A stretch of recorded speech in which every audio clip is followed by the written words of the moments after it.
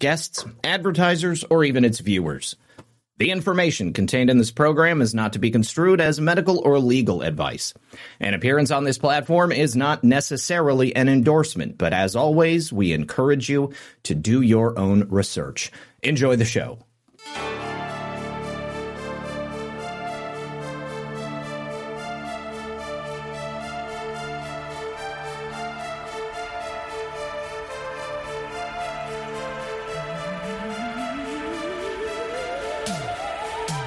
Good evening, everyone, and welcome back to another episode of Saturday Night Live Stream. As always, I'm Zach Payne. You're watching Red Pill 78, and joining me tonight, first-time guest, Project Veritas whistleblower, Health and Human Services insider, a woman by the name of Tara Rodas. You guys may have heard Tara's disclosures on Project Veritas late last year. She witnessed herself the government-sanctioned trafficking of children. Extremely disturbing. I think something that a lot of us have suspected for a long time, but Tara bravely is bringing the sauce on this subject and trying to raise awareness. So please help me out. Do us a favor. Hit the like button. Share the show on your favorite social media platform, whether it's Twitter or Gab or Truth Social, Getter, whatever it might be. Facebook even, Telegram, certainly appreciate it. And if you're watching on Rumble in particular, hitting that like button is probably the easiest, quickest, and freest way that you can support the show. All right, without further ado, please do me a favor, sit back, relax, grab your popcorn, and I'm going to be right back after this with Project Veritas whistleblower, Tara Rodas. All right, welcome back to the program, everyone. Thank you so much for joining us, and please join me in welcoming our guest for this evening, Miss Tara Rodas. Tara, thank you so much for being here. Zach, thank you so much for giving me the opportunity, and I really appreciate you shining a light on government-sponsored, taxpayer-funded child trafficking. So thanks, Zach. Absolutely. Well, it's something that I do with great glee. I mean, obviously, this is a disgusting practice. There is so much corruption and criminal activity going on inside the U.S. government. The federal government is too large, in my opinion, and it's that bloat that allows something like this to happen because you've got so many layers, and it makes it easy to hide it. And even worse, Tara, in my opinion, are the people who choose who understand that this is going on and choose not to say anything about it. I think that every Project Veritas disclosure is important. But for me, I think this one was particularly important. And I'm a little surprised to know that this is only the second interview you've done on this since you came out on Project Veritas. I would have thought that this story would have exploded. I mean, the U.S. government trafficking children to transnational criminal organizations and pedophiles domestically. It's absolutely shocking and abhorrent. Yes. And Zach, it's interesting because I also thought the story was going to get a lot of traction. And as a little bit of insider information, the day the story dropped, a major news network, who I'm not going to call out because I do hope one day they are going to have me on their show, they called Project Veritas and said, we would like an exclusive interview with your whistleblower.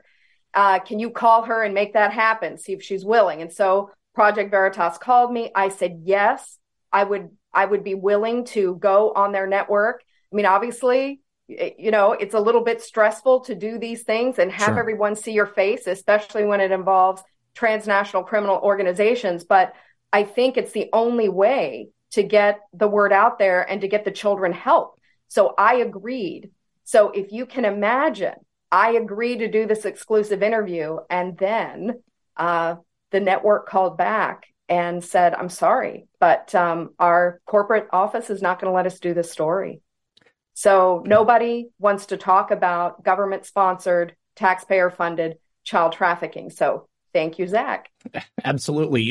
Unfortunately, I'm not too surprised to hear that. I will name a particular network, not saying this is the network, but I've interviewed a number of people who Fox News has reached out to about their personal disclosures, and then at the last second canceled the interview just before they were supposed to go on.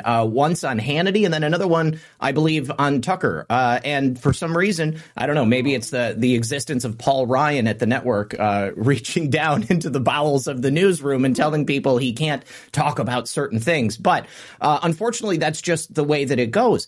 There's a cap on what is acceptable to talk about. And in situations such as this, maybe they're not directly benefiting from it, but the network that exists to ensure that this type of activity can continue on unabated, it must stretch pretty far. You look at somebody like Jeffrey Epstein and Ghislaine Maxwell. Their network of people, a lot of very powerful, very rich people extending through business, media, banking, politics, all of them benefiting in some way and having a direct connection to a known child trafficker and pedophile. So you look at that situation and you say to yourself, well, of course, nobody talked about it. There are too many people who have a vested interest in keeping it quiet. And I would imagine that an operation such as this, it's not all that different. It's just that instead of Jeffrey Epstein being the trafficker, it's the U.S. government and it's the people in these federal agencies. Yes. And unfortunately, it's true. There are people who absolutely are aware, have been aware for years. They've been called to give account at Senate hearings. So it's not as if people don't know. It's just they're not willing to stand up. They're not willing to stand up and say, no, I'm not going to be a part of this. And this is not going to be about the numbers and a spreadsheet. This is about children. It's very easy to sit in an office in Washington, D.C. and look at a spreadsheet of A numbers of children. And A numbers, for those who don't know, it's an alien number. It's like their social security number. You're sitting there and you're looking at a spreadsheet. I and the other case managers are looking at children. We're looking in their faces. We're seeing them have panic attacks because they don't know who they're going to. I've heard children screaming for their parents. I've seen children who had to be put on suicide watch because of stress. So watching a spreadsheet is a lot different than watching these little faces come before you. So it's a big difference. And there are people who know this is going on and they need to be held accountable. Absolutely. So on that note, I would like to go through the timeline. First of all, tell us a little bit about yourself and your background and how you came to be involved in this situation. Okay, so people may know that the federal government in early 2021 made a call government-wide for help. They said, we need federal employees to come help with this humanitarian crisis. And I've been a federal employee for almost 20 years. And my agency, I said, look, this is something I want to support. This is children. They need someone who can sit down and talk with them. And I speak Spanish. My husband is actually from El Salvador. And so I said, this would be perfect for me. I would love to go out and help. And so I, like many other fabulous federal volunteers, we raised our hands and said, we will go help. So that was in May. And I actually deployed to Dallas first for training. And along with every single person, we all went through the Dallas site where we got training. And then people were deployed all around the country. And the Pomona Fairplex emergency intake site in Pomona, California had just opened. And they needed Spanish speakers. So I was deployed with a team of 8 other Spanish speakers, and we hit the ground in May. And I was really proud to see so many federal volunteers coming to the help of the children because it's a humanitarian issue. We had people from every spectrum of, the political spectrum, because this is not an independent issue. This is not a Democratic issue. This is not a Republican issue.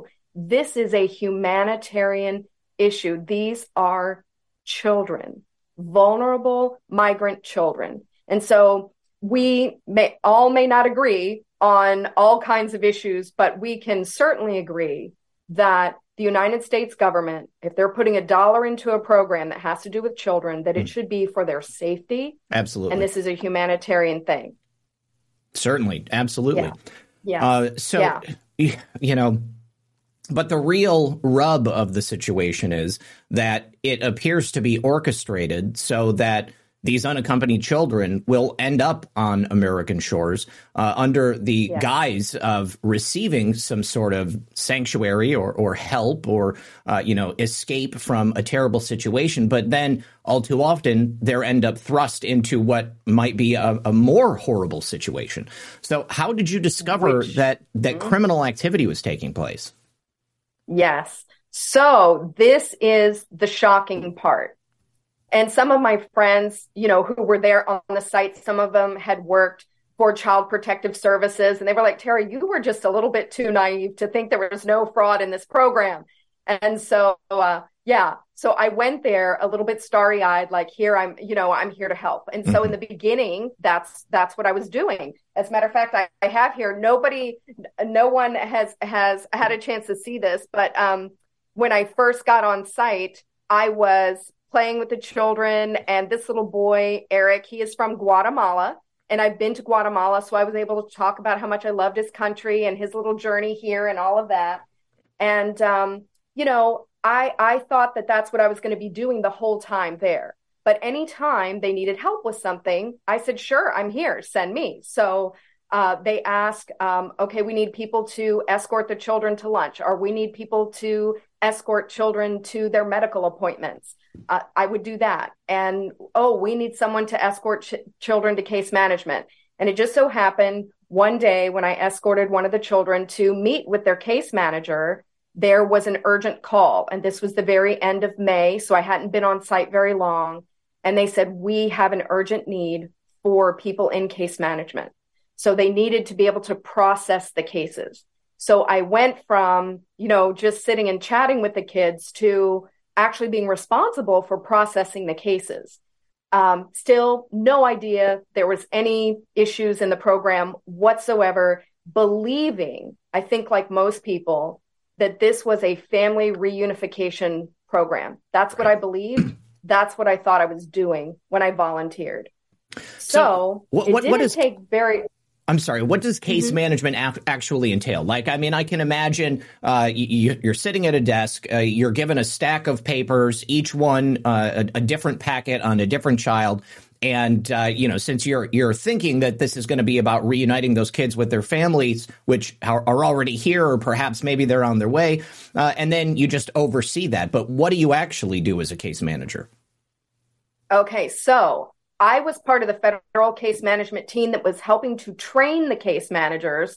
So what the case managers were supposed to be doing, and this will be shocking to people, it was shocking to me, is they are supposed to be communicating with home country to ensure that the child was, really had someone in home country who could vouch for who the sponsor here in the USA is. Okay. So that was kind of interesting. So they're talking to people back in home country. Then, now this is all through WhatsApp or phone calls. So it's not like they ever see this person back in home country. So you don't have paperwork verifying who the person is back in Guatemala or El Salvador. You just have a number and maybe a chat log? Well, there is the number in the chat log from Customs and Border when they hit the border. And then they come to us. It's supposed to be, law says within 72 hours, Customs and Border sends them to one of the emergency intake sites. So we would get them. And then typically there would be a phone number, a contact, who this child should be going to. Now, the challenge is, I thought, again, this was all family reunification. So I didn't realize that children went to people they didn't know. Mm-hmm. They go to people who they've never lived with before. Right. It's not like they're all being reunited with their parents. So I kind of thought that, wow, everybody's going to a close relative. Mm-hmm. And it was less than 2 weeks working in case management with two case managers who one had a brother and one had the sister. So they came together, and we couldn't make sense of all this paperwork that was being sent. So the sponsor, the case manager, after talking to someone in home country and talking with the children, then talks to the potential sponsor here in the US. But all the documents that are being sent back and forth are being sent back and forth by WhatsApp. Mm-hmm. So they're using an app on their phone. And of course, these people could be anywhere, say anything. A case manager is not an expert in document fraud. Mm-mm. HHS is not a law enforcement organization. It's not like they have FBI investigators looking at the documents or running FBI background checks for the very few that they do background checks on. So suddenly, these two children, their stories with the sponsor are not matching. The sponsor can't verify where the kids are staying. So they send a consular ID, because most of the sponsors, this might surprise people, it kind of surprised me, that most sponsors don't have legal presence. So they're not citizens or permanent residents. So like we rely on a lot of... They're just here illegally, for lack of a better term? Is that what you mean? Yeah. No official legal presence. Wow. Yeah. So we rely on a lot of consular IDs. So we were getting these IDs from people. And in this particular case of this brother and the sister, we couldn't figure out where the child was going because the sponsor has given us an address that did not match their ID. And we're like, okay, we need to really figure out where is the child going? Yeah. And then they send, oh, well, let me send you an ID of somebody else in the house. And that was a different address. Mm-hmm. And I thought, wait a minute, what's going on here? So it was on June 16 that I submitted what was called a suspicious sponsor. This is the very first time we had put anything forward. The whole team was freaked out. They're like, don't tell anyone, we're going to get all sent home. And I said, wait a minute.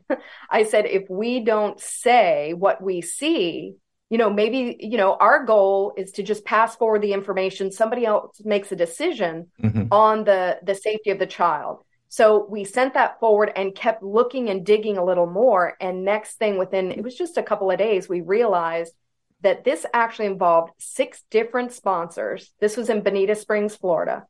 6 different sponsors sponsoring at 6 different addresses.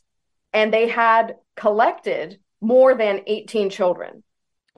And they were all related, meaning not related by birth, but the sponsors were related by households. Mm-hmm. So this one guy claimed to be a household member in all of these different places, but the children were actually unrelated. Most of the children were unrelated to the actual sponsors themselves, and they had taken children from multiple sites.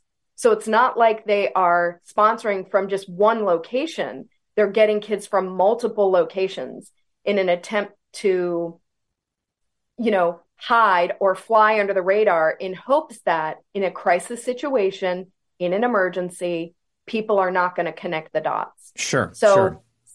Yeah. So mm-hmm. I think it sounds like a child trafficking ring, a sophisticated series, like a shell game, so you've got all of these different people, all of them claiming various addresses, numerous children going to different places. What is the benefit to these people other than the obvious benefit of child trafficking that a pedophile would receive? Well, I think this has been the horrific realization for me, at least, because remember, I did not know that one child had ever been trafficked through the program. Mm-hmm. So drug trafficking is a one-time use. Child trafficking is residual income for the trafficker mm-hmm. for the life of the child. Yeah. So if it's labor trafficking, they have those children working 12, 14, 16 hours a day, and they're making money on that. If it's sex trafficking, people tell me sometimes they will have those girls and boys turn 20 tricks a day. Some people have said even more. So they are building a residual income. And because the administration has relaxed the vetting process, it is a free-for-all. Right now, the traffickers know if I want to build up my network and I'm building up my assets, now is the time, because we've relaxed the rules, and it's horrific if you really let your mind go there. Absolutely. The floor dropped out from under me, I have to be honest, when I realized what was happening. So is there any payment from the government for like the housing and the care of these children? Is there cash stipends that are given over and above whatever these traffickers could extract from the kids themselves? Well, so it's actually a little bit complex, so it depends. Okay. But once the child hits the border, of course, we take the children into our care. And I mean, the Pomona Fairplex site, I think the contract for just 6 months was $98 million. Wow. I mean, that's public record. You can go on and look. So, we have an investment in the place. So sometimes the investment is not directly into each individual child, but it's the investment into the program itself. So you figure you're paying almost $100 million for the site for 6 months.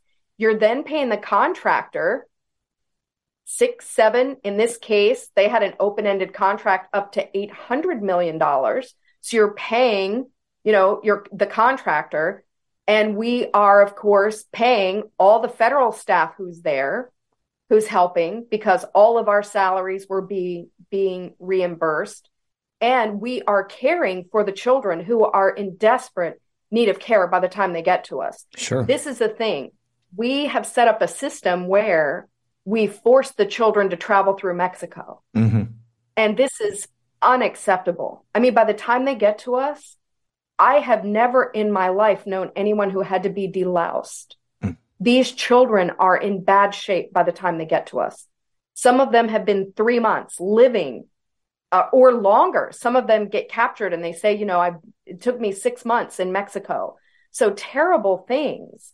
Rape happens along the way. I mean, the fact that we would even incentivize children being able to come here and come through the cartels is unacceptable. It's not necessary. So there's that system of which we pay a lot of money for to care for the physical needs and the medical needs and the emotional needs of the children, because there's not enough therapy to take, to pay for what some of these children are going to need later in life. Absolutely. What they've witnessed is horrific. So there's that expense to care for. And then all of the transportation around the country, mm-hmm. which is millions and millions of dollars. People were hearing about, midnight flights, and yes. Tom Fenton recently had FOIA'd where some of the flights were going, and that all costs a lot of money. We've, in 2021, it was about 120,000 children flying, transportation all around the country. 2022, more. Who knows what it's going to be in 2023? So there's a lot of money that way. And then, of course, the children owe money to the cartels. Mm-hmm. And, one of the girls in the Project Veritas video, she shared, I had to quit school. She's 15. I had to quit school because I have to pay my debt back to the cartels. Just last week, there was a story. Oh, I'm going to forget which state it was in. It may have been New Hampshire, where a teacher has come under fire because they were trying to help raise money for their child in school.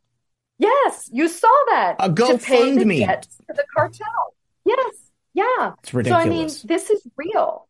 Now, what we do as the Unaccompanied Child Program is we do provide post-release services if the sponsor will allow it. So this is a thing that that we didn't figure out till later, is that anytime there was a concern with a child, HHS would just say, oh, well, we're going to give them post-release services. We'll have a counselor call them, and, we'll make sure they get connected, and we'll make sure they understand how to enroll in school.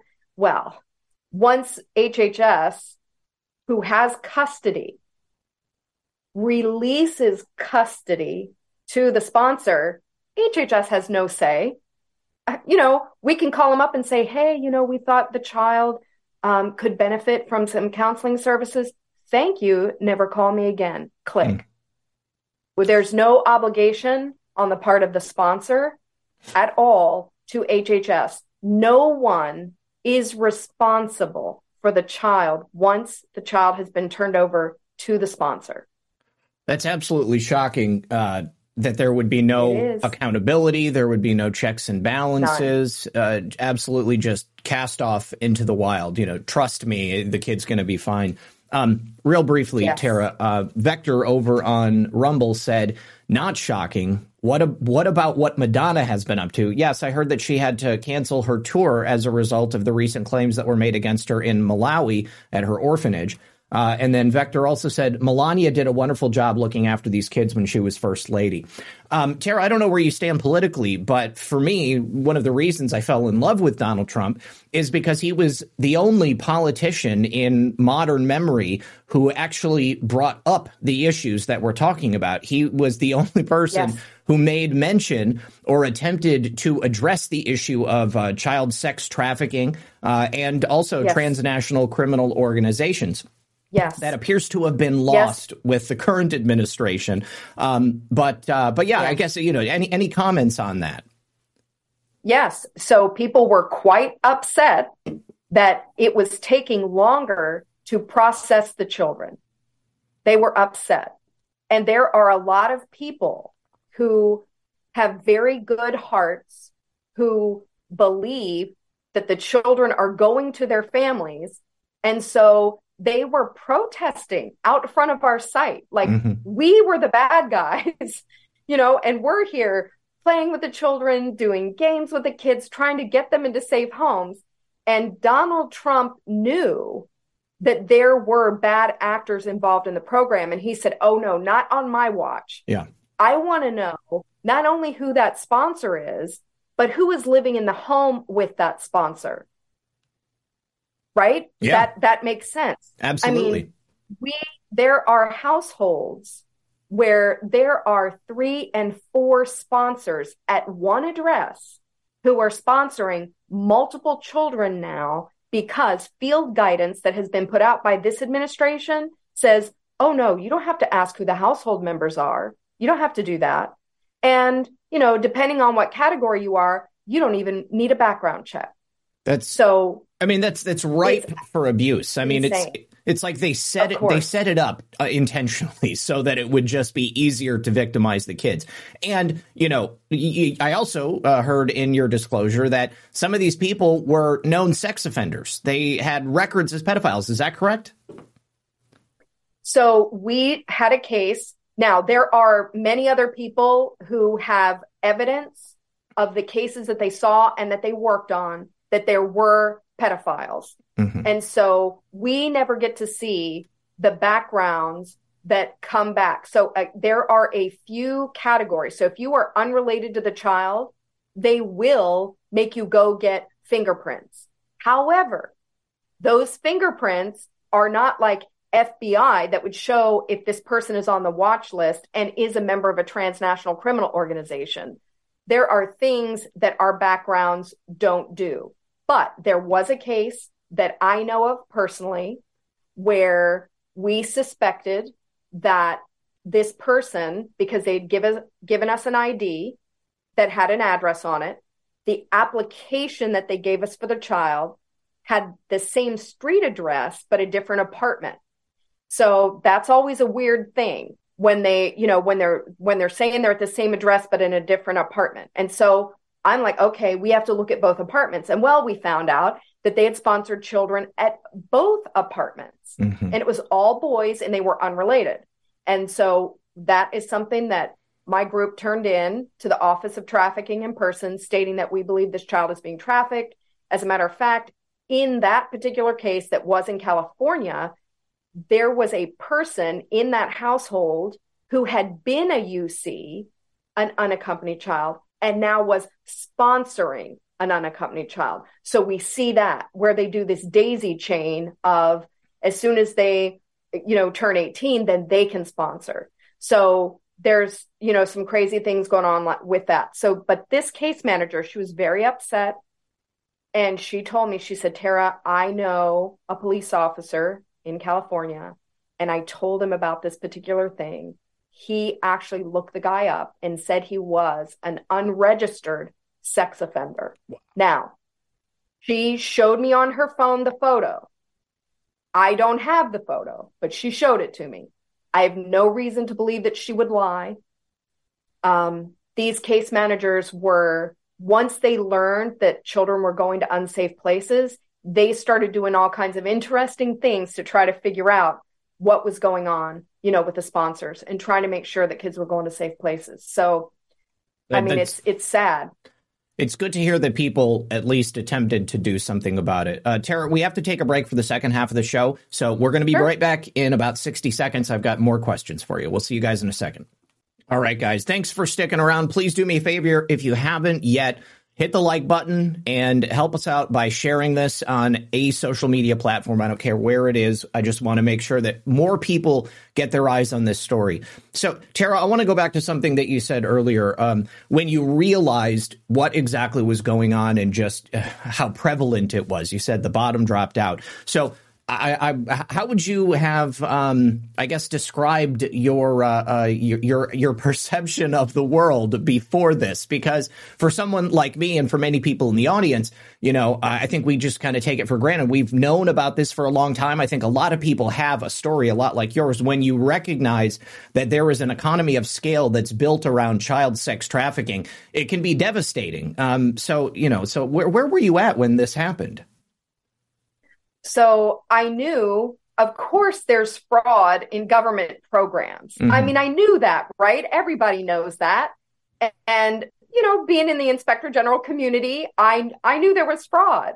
I just it never crossed my mind that fraud of this scale, this wicked, this horrible, at such great cost was possible, and that it was known. Usually if you find fraud in a program, you fix it. Mm-hmm. And the more extravagant and horrific the fraud is, the faster you fix it. Sure. So to know that this was going on and Senate hearings had been had and trafficking of children was going on back in 2014, I was just stunned. So I'm not ashamed to say that I cried a lot of tears alongside a lot of case managers. And I felt for a while like a therapist for people. And as I'm trying to hold myself afloat, really, this is going on. And so obviously you have to think, okay, I either have to get out of here, like just throw in the towel, or somebody has to make a decision in that moment. Is I'm going to do everything in my power as long as I can to raise the issue. And so that's what I did. I just said, I am 10,000% committed to doing whatever I can do now that I know what some of these fraud schemes are, is to passing that through the chain, moving that up the chain, sending it to Office of Trafficking in Persons and to HHS Office of Inspector General. And I thought, once Office of Inspector General for HHS had, the information, I was like, the cavalry is coming.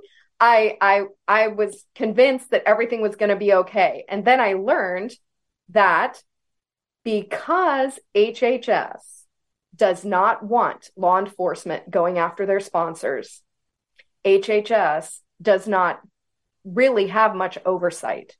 And they don't even really have oversight by the Office of Inspector General. They hide the data on their sponsors, which I think somebody needs to remedy that situation, because HHS is obligated to have oversight. That's why this program is a disaster. HHS has lost control of this program, and they've lost control because they're hiding in the dark and they're not allowing oversight. So HHS, OIG, the Office of Inspector General, in a week could identify who are these bad actors, and they could go knock on doors and recover these children. But HHS won't give the data. So I think this is something that people right now should know. HHS knows the name and the address of every single sponsor. They know their status, every single sponsor. They could run background checks, like real background checks, and see how many of these people are on the terrorist watch list, how many of these people are in criminal organizations in their own country and back home, their country of origin, and how many have been operating and been in prison here in the US. They could know that information, and they could be knocking on doors and rescuing kids tomorrow, because HHS OIG has that capacity to look at the data with their data analysts and in no time. But HHS won't give the data over. So I thought HHS was going to come in, HHS Office of Inspector General saved the day. And so I've been through those stages of grief about 20 times. And like I said, the floor fell out from under me. And I just had to say, I'm going to keep doing everything that I can do to keep passing the information forward. Well, of course, as we know, Tara, from the FBI and from the people in Washington, D.C., it's right-wing extremists that are the greatest threat to America today. They're the ones that the government is paying attention to and knocking on doors. But this, obviously, I think to any reasonable person seems like something that could so easily be addressed. And again, it's the federal freaking government. They have nearly unlimited resources, and there are any number of agencies that I would think could very quickly and easily get involved in this and take these children and rip them from this terrible situation that they're in. What was the response? What were you told when you started passing this up the chain? Well, I think that was the most stunning thing of all. Is once we had identified particular hotspots and had forwarded them through to HHS, Office of Inspector General, HSI, Homeland Security Investigations, and they were beginning to look into some of the cases, even though they had limited access to data. One day, a case manager comes running up to me. So we had identified there's some crazy things going on in Texas. So thank God for Governor Greg Abbott and Attorney General Ken Paxton, who were on the case. I mean, they have assembled a human trafficking team. They are looking through the data, and they are trying to go out there and rescue some of these kids. Like the 15-year-old girl who said, hey, I'm have to quit my job. I'm working late nights in order to pay back the cartels. The 16-year-old girl who's being pimped out by her supposed aunt, her sponsor, right? The 16-year-old girl said, I've never met her. I don't know if she's my aunt or not, but she's pimping me out for sex. So Texas, is on the case. But we had this ring in Austin. There were 109 children in a block. They were in 4 apartment buildings. And so we had already turned that over, and we believed it was being looked into. And then a case manager comes running up to me. She's like, Tara, you're not going to believe it. We're sending another child to Austin, to the place that you said was already under investigation. And I said, what? So I picked up my stuff and I go running down to the command center. All the executives, they don't sit and actually look at the kids. They're looking at spreadsheets and other stuff. And I said, look, I've always been told that you want to have, that common sense check. And I work for you. My goal is to keep you off the front page of the Washington Post or the front page of the LA Times. We have some crazy things going on here. I said, and I was just told that we're sending another child to Austin. I said, you are aware that we've put that case forward, and supposedly, right, the Office of Inspector General, HSI, may be looking into this. And the attorney says to me, Tara, you understand that we only get sued if we keep kids in care too long. We don't get sued by traffickers. And she must have seen my face. I mean, I just was stunned. And she's like, are we clear? Wow. We don't get sued by traffickers. And I thought, I mean, at that point, it was another level, because not only did I know that they knew, which was horrific enough, but now I know that not only do they know, but all they care about is what they're legally responsible for. Mm-hmm. And that to me was absolutely unacceptable. That is the response of the United States federal government. These are children. This is not about a lawsuit. This is about a child. So anyway, I have no words. So it's pretty crazy. Is there no one above that? I mean, what about filing like an official whistleblower complaint? I mean, this is criminal activity that it's known, it's essentially sanctioned. This sounds like HHS is doing anything they can to keep prying eyes out of the situation. I mean, aren't there pathways that are set up to ensure that things like this don't happen, or that when they do happen, someone can actually do something about it? Is that the top? Well, it's so interestingly, as a whistleblower, right, I did get threatened with investigation. Mm-hmm. I'm walked off the site. That puts a chilling effect on anybody else who wants to come forward. My badge is taken. My agency, they were so concerned for me at this point. I mean, they offered to send agents to escort me home. I declined. Looking back, that probably wasn't wise, because who knows what somebody is willing to do. Of course. But, there are really good people who wanted to try to make a change, but they're just not willing. They're not willing to see. And it's very sad. It's very sad. What about local law enforcement? The police are patrolling the streets every single day. And if they know that there is a local child trafficking ring, I mean, we see busts all the time. I live in Florida. They're famous down here. Sheriff Grady Judd, he loves putting people on the news and making them famous. I love that guy. So I know that that's right. There are definitely sheriffs, and there must be local police departments that might be interested in looking into this stuff. Or is it a matter of being above their pay grade? They don't want to play around in this federal pool. Oh, no, they would if they had the information. But see, HHS has the photo ID, mm-hmm. the address, right? The name of the sponsor, and has the photo ID of the child and the information on the child. But if HHS doesn't share that, there's no way for it to get out. So local law enforcement can't do anything without the information that HHS is holding very close to the vest. And why? Why are they doing that? Because they know.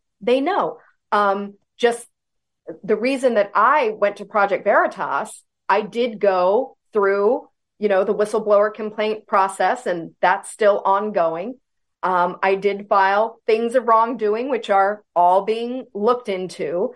But so many people would come forward if they would see action. Mm-hmm. But the reason that I went to Project Veritas is I couldn't even find a whistleblower protection attorney.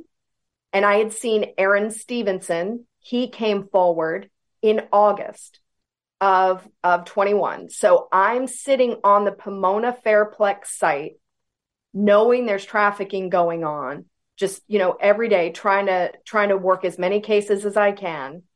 And I see the Project Veritas expose. And at this time he was in the shadows with DHS. Mm-hmm. And he says transnational criminal organizations are sponsoring the kids. And he showed photos, and he showed the field print, and he showed the FBI check where they show that this person is on the terrorist watch list. And I thought, what in the world? So I told my whole background check team, and I started talking to case managers, and I said, look, anything is possible.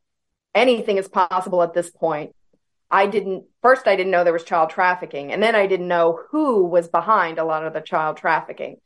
But then we found the first transnational criminal organization, person affiliated with that, who was trying to get 2 children simultaneously, one from the Fort Bliss emergency intake site and then one from our site. And running this case up the chain is what ultimately got me thrown off the site. Yeah, they did not want that information getting out. But there are lots of members of high-level transnational criminal organizations who are getting these children, who we know were involved in sex trafficking and all kinds of other bad stuff. So it's pretty serious. Do you think we're just talking about MS-13, or you said multiple? I mean, are we talking about a variety of transnational criminal organizations? Yeah, okay. A variety. Yeah. Not even just Central America, if you can imagine that. So, yeah. Maybe not even Central America, but yeah. Europe as well, perhaps. I mean, just as a personal anecdote here, what really opened my eyes to this subject was in 2015, I read a book about a pair of sisters that had alleged to be part of the MK Ultra program when they were children. And the book was written by, a former FBI supervisor or something like that. It might have been Ted Gunderson, now that I'm thinking about it. But anyways, from their recollections, he was able to go through, using FOIA requests and publicly available documents that had been declassified, to isolate these various programs that were part of the MK Ultra program in certain military bases and different research facilities and universities throughout the United States. And so it corroborated their story as to what had happened to them as children.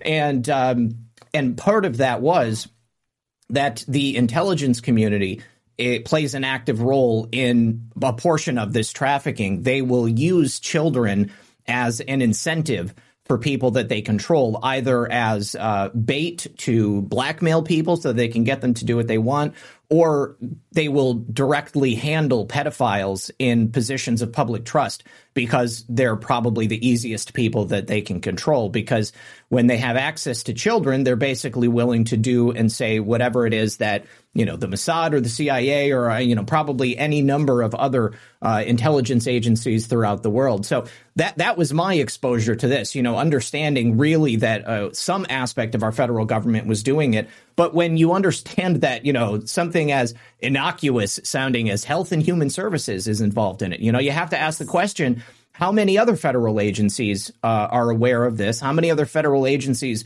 are facilitating this? And then, multiply that by factors of, 10, 100,000. How many people are aware of this?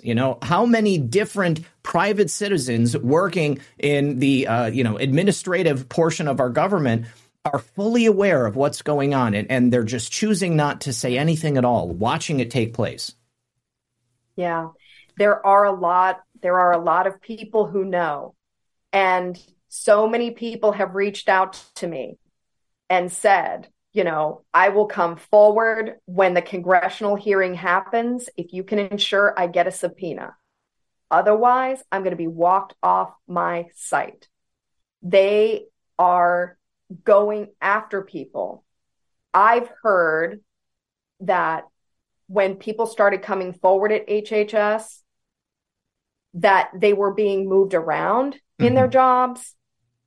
There are some good people who work at HHS and great people who work at HHS Office of Inspector General, but you don't talk about child trafficking.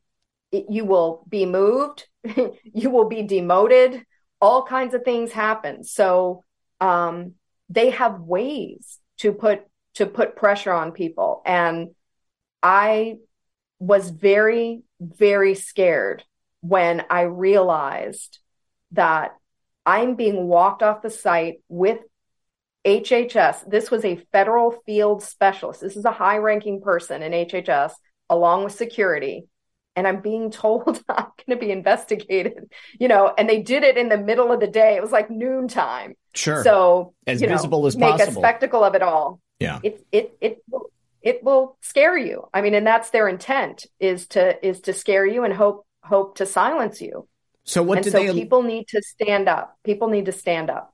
What did they allege they would be investigating you for? I mean, what should have been your crime? Oh, so this is absolutely stunning. This is stunning. So another part of the program that people don't know about, or I think most people don't know about, is we have a thing what's called an age out, which means in order to be an unaccompanied minor, you have to be 18. You have to literally be under 18. So the day you turn 18, boom, just like that, you're out of the program. You are not an unaccompanied minor. You are what's called an age out. So they escort you off the site. Bye, have fun. Same thing with what's called an age redetermination. So people, in an attempt to sneak across the border, they want to be part of the UC program. So we had someone who was as old as 29 on our site who came through the program hoping to be released as an unaccompanied minor, but it was obvious she was not a minor. And over time, right, they find out and they get some of the people to confess that they actually are not a minor. So an age redetermination also is walked off the site, bye, but they are let into the country.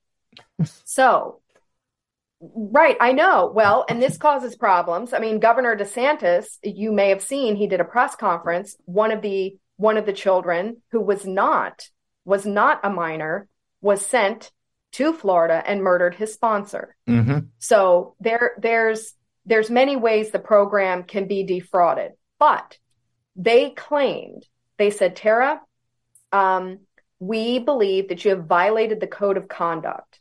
I'm like, wow, I didn't know we had a code of conduct. It's not posted anywhere, mm-hmm. But what is it that you're claiming that I violated? And they said, you gave a donation to the program, to someone in the program. I said, actually, no, I did not. I said, I did make a donation to an age out and to an age redetermination. I made no donation to anyone who is an unaccompanied minor. Mm-hmm. I said, as a matter of fact, I talked to my ethics attorney before I made such a donation, who put me in contact with HHS's ethics attorney. And no one ever said that I could not make a small donation to someone who was being kicked out, of the site, sure, with potentially not any money for food for the day. So a lot of our minors, or the unaccompanied children, were coming from Guatemala. Well, they use quetzales. El Salvador's on the dollar, but Guatemala is not. So they wouldn't have cash to even buy a hamburger. Mm-hmm. So I was, along with the child welfare director, who was the highest ranking contractor on the site, I was giving small donations to him to give to the age outs. And I said, yes, I absolutely did that. I said, because I wanted someone to be able to eat for the day. And ethics attorneys told me that I could do that.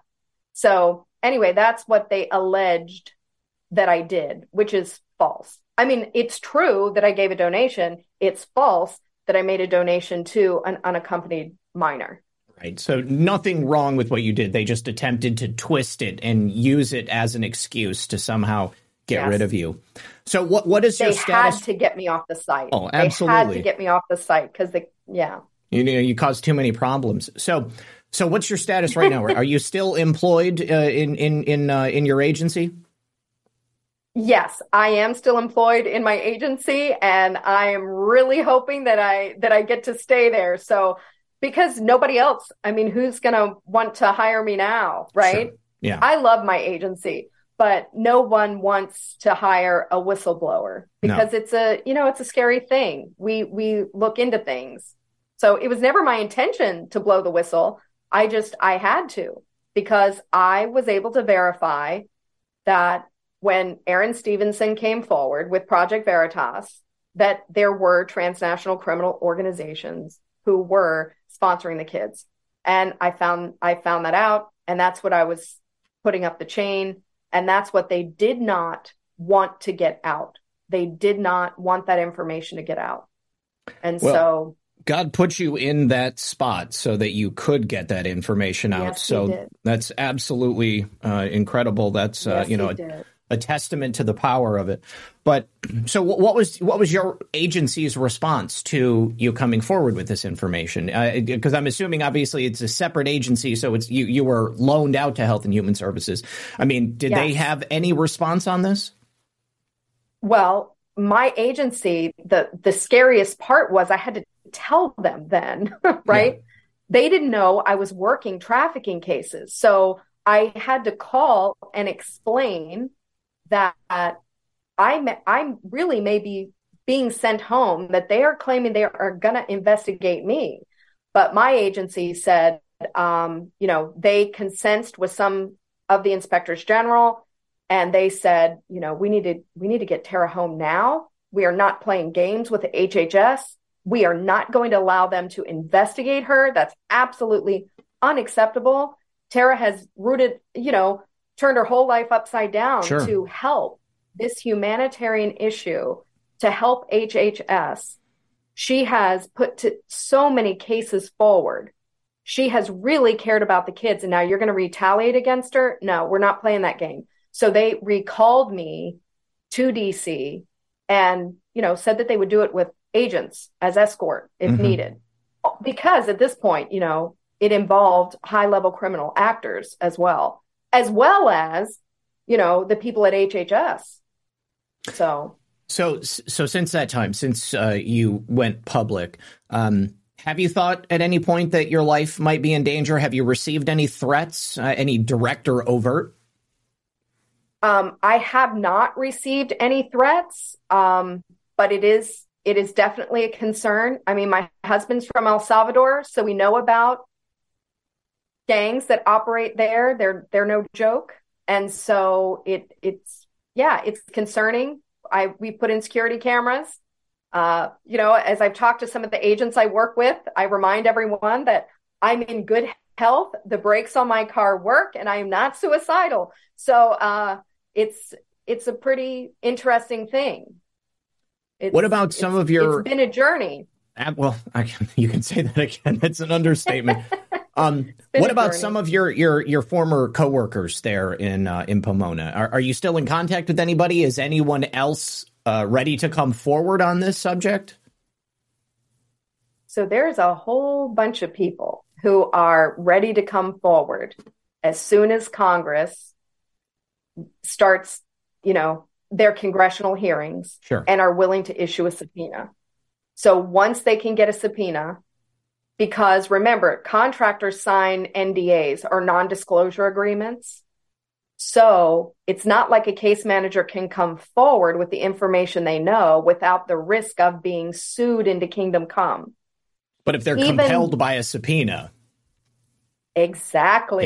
Yeah. And so there are a lot of other federal employees who are fabulous, caring people who want to do the right thing, but their agencies, because they weren't actually retaliated against like I was, they were on the site for shorter periods of time, where I served, I think I was the longest serving person there.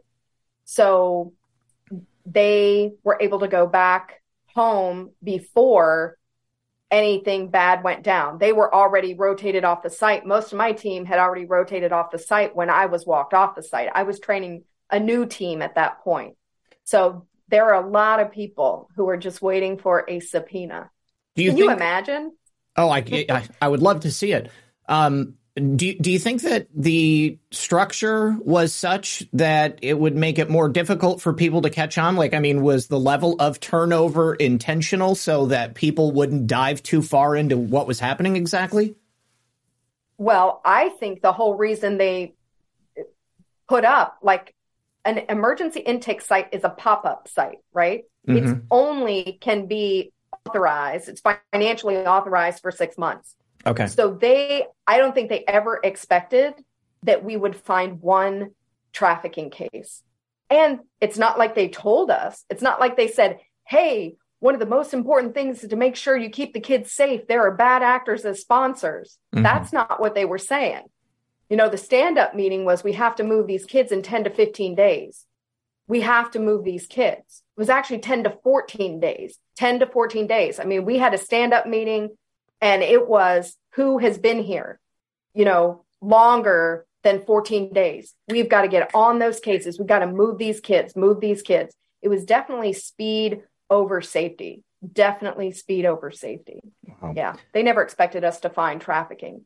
So, they're hiring people just off the street. So some of the case managers I talked to, this was the first job they ever had. Wow. So yeah, the threshold is fairly low. They just needed warm bodies who could type and dictate. That's crazy. Have you been in contact with anyone in Congress, anyone who might be leading a committee that could look into something like this? Or is there anyone that that would be working on this in this next session that we just began? Well, so I do have an attorney who is meeting with Representative Klein from Virginia on Monday, and he is working. There are 5 senators. You may know that on December 5th, as a result of the Project Veritas expose, senators called for a congressional hearing, and then they also called for the Secretary of HHS, Becerra, to give account, which hasn't happened yet. But so all of these things are in the works. And I do believe that with the hearings that are going on and have just started with the border crisis, that this will be one of those topics. And there's a long line of people who are waiting to testify and share what they have seen. Well, I certainly hope they get a chance to tell their story. And I also sincerely hope that we're able to do something, kind of move the needle on this subject, because I mean, it boggles the mind. It's just horrific to imagine how many thousands of children have been victimized in this administration alone. But I mean, since the inception of the program, I mean, it's almost incalculable. And, and it's not like you said before. I mean, this is an ongoing thing. People are looking at these kids as a revenue generation tool. And the people that are participating in this system are just the worst type of scum, the dregs of society, in my opinion. Well, Tara, I want to thank you before we open the phones. Thank you so much for coming forward, and thank you again for agreeing to come on the show. You guys, I am opening the phone lines. The number that you can call is on the screen right now. You dial 646-931-3860, and then when prompted, you need to enter the meeting ID. That ID is 821-7641. 0144, and then you'll have to enter the passcode 651520. Now, you can avoid all of that if you just download the Zoom app on your phone and you just click the link that I am about to drop into all of the chats.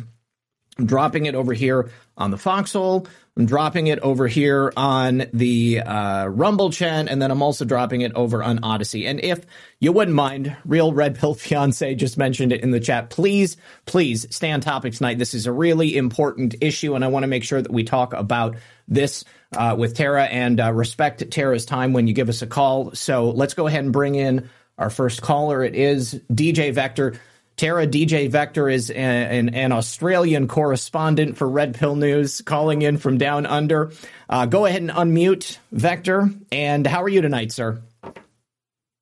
I'm great, Red Pill. How are you going, Zach? Hello, Tara. It's been a fantastic show. Salutations and greetings from down under. So I just wanted to say you're doing such a great job, and I've got a couple of questions for you. So we're praying for you, and thank you. Don't forget that there are other people all around the planet, not just in the United States, that understand what you're doing. And we want to save those kids. I can't believe what's happening. It's just shocking. Yes. Well, thank you for your prayers, because they are powerful and effective, and I need them. So thank you. Wow. Can I ask you the first question? And I'll give all those salutations and greetings after the fact, Red Pill. Question one, transnational criminal organizations, the Australian Federal Police talk about this a lot. So we're talking about the cabal, the deep state. This is the the globalists, essentially, they've all come together, and all the organized crime, they're all just affiliated and associated with each other. It's the first time this has happened in history. I'm not really sure how to express that to normies, which is probably one of my other questions here. Like, how do we say to normal people that this is happening and they're stealing our kids? They're literally stealing our kids on an industrialized level, whether it be the Vatican, allegedly, or anything else. This is too much for me to explain to the people that I work with. Yeah, it's very difficult. And I found it challenging to try to communicate the gravity of the situation. It's hard for people to wrap their minds around, right? That the government would be involved in trafficking of children. It is a leap for people, right? So they have to be willing to see the truth. And the truth is going to be the only thing that is going to set these children free, right? Mm-hmm. The truth, we have to be willing to say and do the research and look, because it's stunning. I have here, people could go on and read the Senate report. This is back. All these documents, they're public information. This goes back to 2014, yes, right? Mm-hmm. So where they knew that these children were being lured and businesses are profiting from it. It was only 2 weeks ago in the United States that 50 migrant children were found working graveyard shifts in slaughterhouses around the country. So I saw that, and they were injured, weren't they? Or they got sick from the detergent or whatever it was. Burns. Yeah, they get chemical burns. Yeah, chemical burns, and who knows what else. But these are children who were, and the only reason that it was initially reported was by a teacher, right? These children, they're working all night long. Some of these are middle schoolers. People. Oh, they're little kids. Little kids. These are little children working in dangerous jobs. Jobs.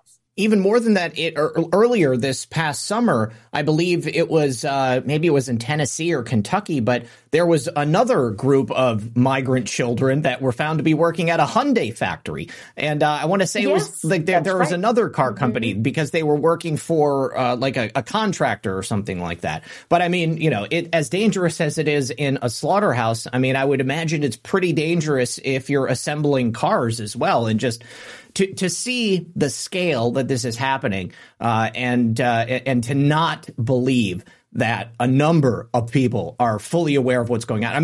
They know that they're hiring children. That's illegal. They know they're hiring probably illegal children, and they are okay with it because they just get to save so much money. Everything is so expensive nowadays. Anything we can do to keep the cost of beef and cars down, it's disgusting. Yes.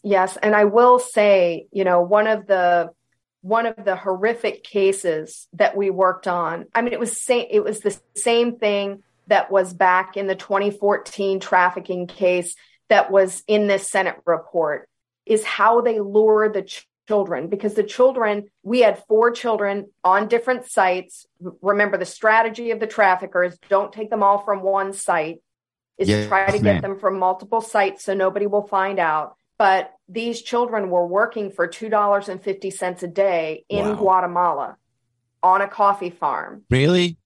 Yes, $2.50 a day. The trafficker is here in the United States. He's got his wife on that coffee farm back home. This is the story that the children said. I said, you have got to separate these kids and interview them individually. Mm-hmm. I don't want anyone influencing the other. I said, we have to know what's really happening here. These children were told, after a while, the woman's able to build a relationship with them and their family, and then tell them, you are so special. And, we want the best for you and your family. We are going to pay the journey for you to go to the U.S. and work for $6 an hour. These kids going from $2.50 a day to $6 an hour, they think they're going to be Elon Musk rich. Absolutely. They really believe. So when you see these children, they are proud. They don't understand The ones who are being labor trafficked, they actually come here feeling proud, like, wow, I'm going to be able to help my family. What an opportunity. It's not until they are trapped working on a chicken farm, like in Marion, Ohio at Trillium Farms, or they're trafficked at the Hyundai plant, or they're trafficked at slaughterhouses in these dangerous jobs, working all night, graveyard shifts, that they realize this is not what I bargained for at all. And one of the interesting things that Project Veritas was able to show in the second video was how they get them fake social security cards, right? So it's a whole network, right? So they have someone who's making money off making the fake social security cards, because they have fake social security numbers, they can't open a bank account. So they have to cash their checks at a particular place that also then takes part of their pay. So they are making money hand over fist off the backs of these children. I mean, they really see them as assets. And that's what people are going to have to wake up to. It's a horrible thing. Like I said, I've been through the stages of grief so many times. I felt like the floor dropped out under me. Isaiah 41 kept me sane. And it's a terrible thing. It's a huge network. May I ask a question? Sure. To me appears that they've monetized everything else. Yes. So now they're monetizing human beings. Yes. Especially children. And we can all go into the esoterics, and we won't discuss that at this point because you can go wild about it. But I do believe that they're trying to depopulate the planet, and so they've unleashed all sorts of forces that want to break and destroy, especially bring down the United States of America. They want to bring everybody in and make everybody even and level. But what that actually means in reality is that the United States gets broken down for no good reason. And then we just flood the country, especially with criminals.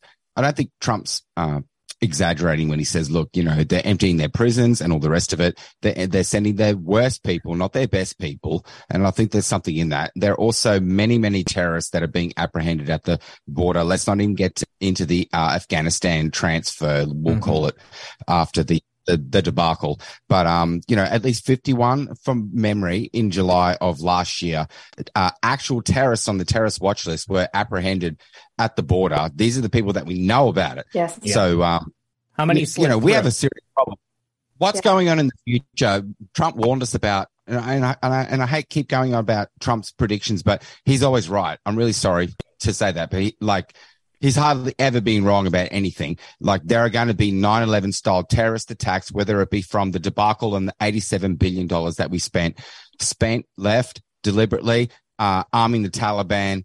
Now they're selling all of that stuff to Russia and all sorts of other countries, and all of our technology, those beautiful big Apache helicopters, all the rest of it, the people with the footage jumping out of planes at high altitude and killing themselves, riding with Biden. Where are we at here? We're in a point where human life means nothing. I suppose this is my point here before I go. And it's very disappointing and discouraging. Go ahead, Tara. Well, you bring up an interesting point about how they don't see people as human or value that. So it makes a big difference, your worldview, right? If you see this child as a child, a person, an individual made in the image of God, to whom I am accountable for how I treat them, this wouldn't be happening, right? Yep. Yes, ma'am. If they believed there was going to be judgment for their behavior, but see, they don't.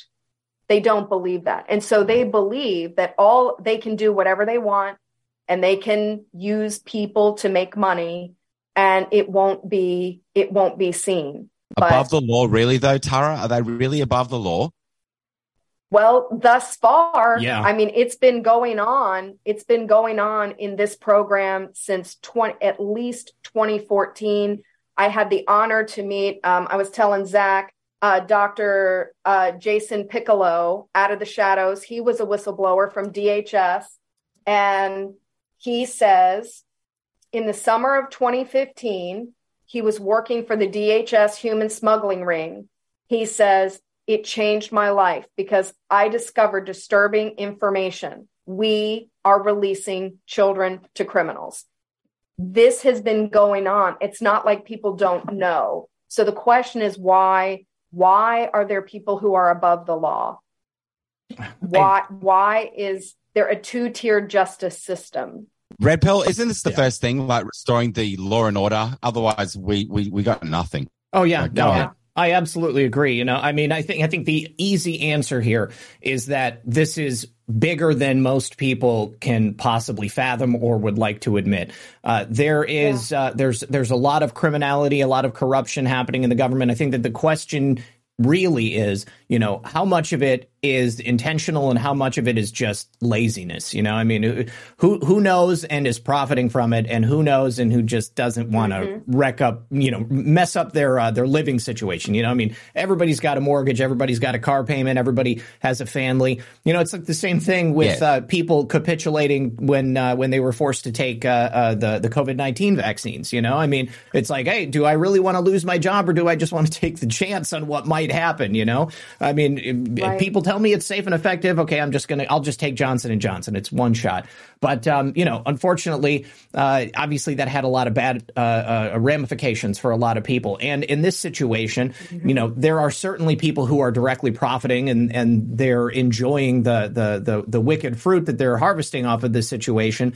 And then there are other people who are just too scared to do anything because they don't want to end up getting threatened. They don't want to lose their job. They don't want to lose their status. It's horrific. And I think that you make an excellent point, Tara. You know, the degradation, the demoralization of society, the loss of our religious faith, the loss of our connection with God has allowed people to go down a very dark path.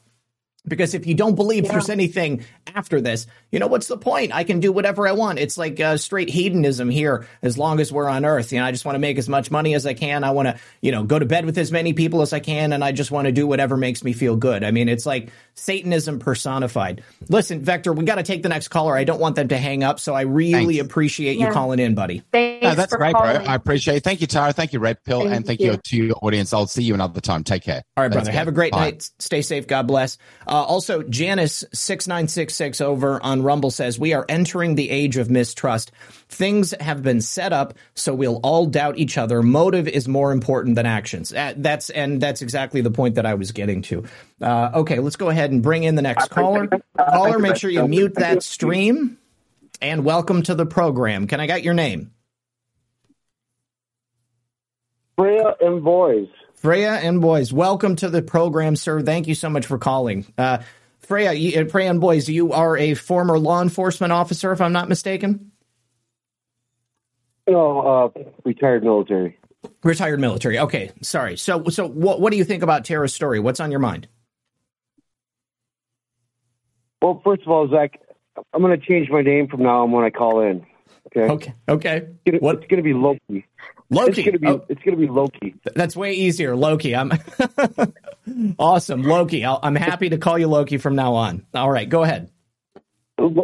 Loki's one of the boys. Anyway, so I'd like to tell Tara, hey, thank you so much for what you did. You are a brave individual. You know, I volunteered to go into Iraq at the age of 38. Wow. But what you have done is way above and beyond. God bless you so much. Oh, thank you. And thank you for your service. It was my pleasure. You know, I had some questions. Is there a big waiting list for honest people trying to help these children, or are we not responding to that as Americans? When you say to help them, do you mean to sponsor them? Yeah, like legitimate people that are hoping to sponsor these children with positive intentions. What is the ratio? Okay. Well, I couldn't speak to what the ratio is, but I do know that there are people out there who really do want to sponsor the children. So HHS does have long-term care for the children who they're not able to place. And there are people who, foster care, you must become licensed by and approved by HHS. So let's just say you were a foster care person here in the U.S. right now. You still wouldn't be eligible to be a foster parent for an unaccompanied child. That requires another process. You would still have to go through their process. But there are good people who want to help the children. A lot of times they just don't know how. So they would need to contact HHS, find out how to get on the list to be a sponsor for an unaccompanied child, and then go through that process, the vetting process. So those people actually would get vetted. Yeah. Let me ask you this. So these traffickers, what kind of process are they going through? Well, it's right now, it is speed over safety. If the child has come across the border with the phone number, those children are moved quickly. I'm sorry, say again. I think there's a problem there. There's a huge problem. Understatement. If the traffickers got access and good people don't, then what are we doing? Well, that is a very good question that someone needs to be answering. HHS needs to answer for this. They know full well that when you're moving children in 15 days, 16 days, that how much vetting are you doing? Secondly, the background check team, they're regular people. They're contractors. They're not law enforcement. HHS is not a law enforcement agency. So they're not able to do proper background vetting on the people. And that's the thing that's stunning, which has been proven by DHS whistleblowers who have access to the real information, not just Piccolo, but also Aaron Stevenson. They're able to see the real background check. So they're able to see, yes, this person is involved in MS-13 or 18th Street Gang, or on and on and on, all the different gangs that are out there. So if a real background check was done, they would see this. But no, in 10 to 14 days, they're not going to properly vet these people. What's interesting is I recently purchased a gun that took me 9 or 10 months to get. The ATF took that long to look into me and to consider whether or not I should be allowed to purchase that firearm. And the idea that you can get yourself a brand new child in 10 to 14 days when it takes that long for you to get an inanimate piece of aluminum, steel, and polymer, it's absolutely disgusting. Right. So this is what I've tried to say to people. Okay, think with me, right? Think with me. Imagine that you are a child welfare person or any person. Just imagine who would turn over a child to someone. You've not seen that person face to face. You have not seen that household face to face. You don't know how many people are there. You don't even know if the address they're giving you is where they really live. You do not know if that person has financial ability to care for the child. And you don't know what the criminal history of that child is. What sane person says, yep, good to go? It makes zero sense. We would not do that with a child here in the United States, and we should definitely not be doing that with migrant children. It's abuse in an insane, it's inexplicable. That's all I can say. It is unacceptable. And HHS must be held accountable. They know that they are turning children over to criminals. They know it. They've known it for years. So I don't know what it's going to take to make them stop. But I hope that Zach and everyone on this call is going to be part of the solution. Absolutely. Yeah. If there was ever anything that you should be contacting your elected representatives over, this is it. There are agencies that are their sole purpose is to provide oversight for situations such as this. And we have a vast network of law enforcement agencies in the United States that it just with just a little bit of interagency cooperation, you could solve this problem like so quickly. You could probably still place kids in 10 to 14 days and provide background checks and adequate record keeping to ensure that you're not going to be putting them into the hands of gangbangers and pedophiles and people who are trafficking them in, child sex operation. I mean, it boggles the mind. I mean, it's entirely possible. We have to make a special exception for what's going on right now. I have seen and I have felt true evil. Okay. Yeah. And this is the sort of thing that, if you allow it, it sounds like we're just playing it off like it's nothing big. You know what I mean? Yeah. Yeah. Like, it's just another thing that's screwed up in our government. You know? And that's the part that really kills me is that it took a woman with your strength to come out and be a whistleblower. Now, we know this stuff has been going on for a long time. Yeah. For crying out loud. Yeah. Where are all the people with the little cojones? Yeah. Well, and where are the journalists, the honest journalists who are out for the truth? Where are they? Well, you're on one of them's show right now. Yes. Yeah. And so God bless you for getting on Zach's show. Yeah. Well, I'm thankful to Zach and for the other whistleblowers who put me in contact with Zach. And I'm very thankful to Project Veritas. They were the only ones who said, you know what? We care about these children. We're going to go knock on doors and we're going to see if this is true or not. And where are the other journalists? I mean, there are journalists out there. Sarah Carter had a absolutely, frightening story where she interviewed a smuggler in El Salvador. And the smuggler said, it's not the labor traffic and the sex trafficking that's got me, upset. He explains that, yes, there are people and they want a child this age and they want them to look like this, that, or the other thing. But he said, the thing that bothers me is that they are forced organ harvesting children. Sure. Now, oh my goodness, this is what a smuggler said. Now, we know all these networks are connected. So I don't know what it's going to take to get people to say this is not an independent issue. This is not a Democratic issue. This is not a Republican issue. This is a humanitarian issue. And this is evil at the highest order. You nailed it right on the head. Where are the journalists?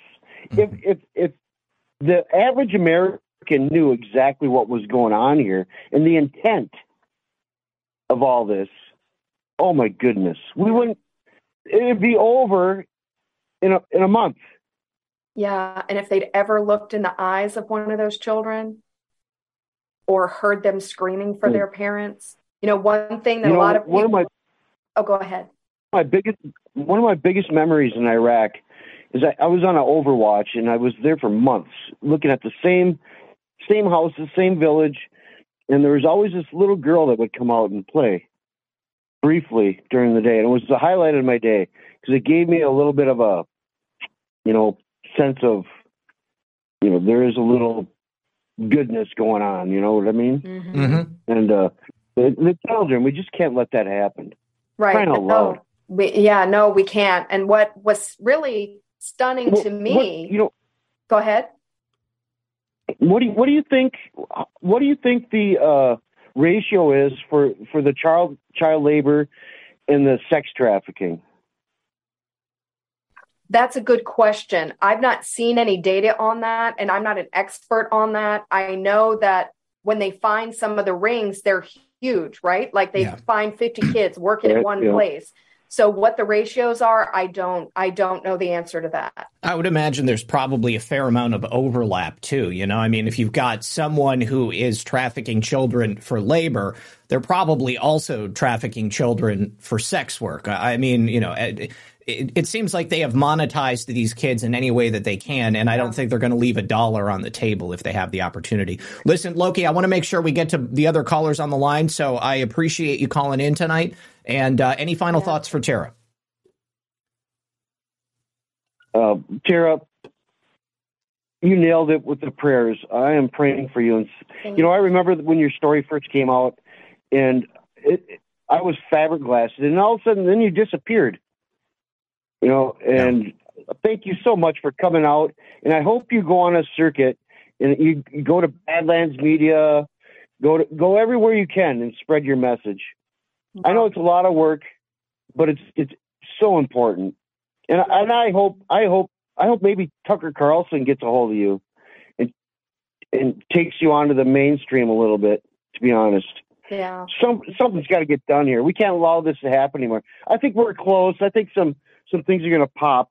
That was something else I wanted to ask you. Are you, where do you stand with everything that's going on as far as all these conspiracy theories that are going on? Are you hip to it, or if somebody would have told not only that, but how does well, if you would have told me, does that fit into your situation? Probably the easiest way to answer is if you would have told me on the day I got on the plane to go to Dallas to deploy that the government was involved in sex trafficking and labor trafficking, I would have said you were a conspiracy theorist. Okay.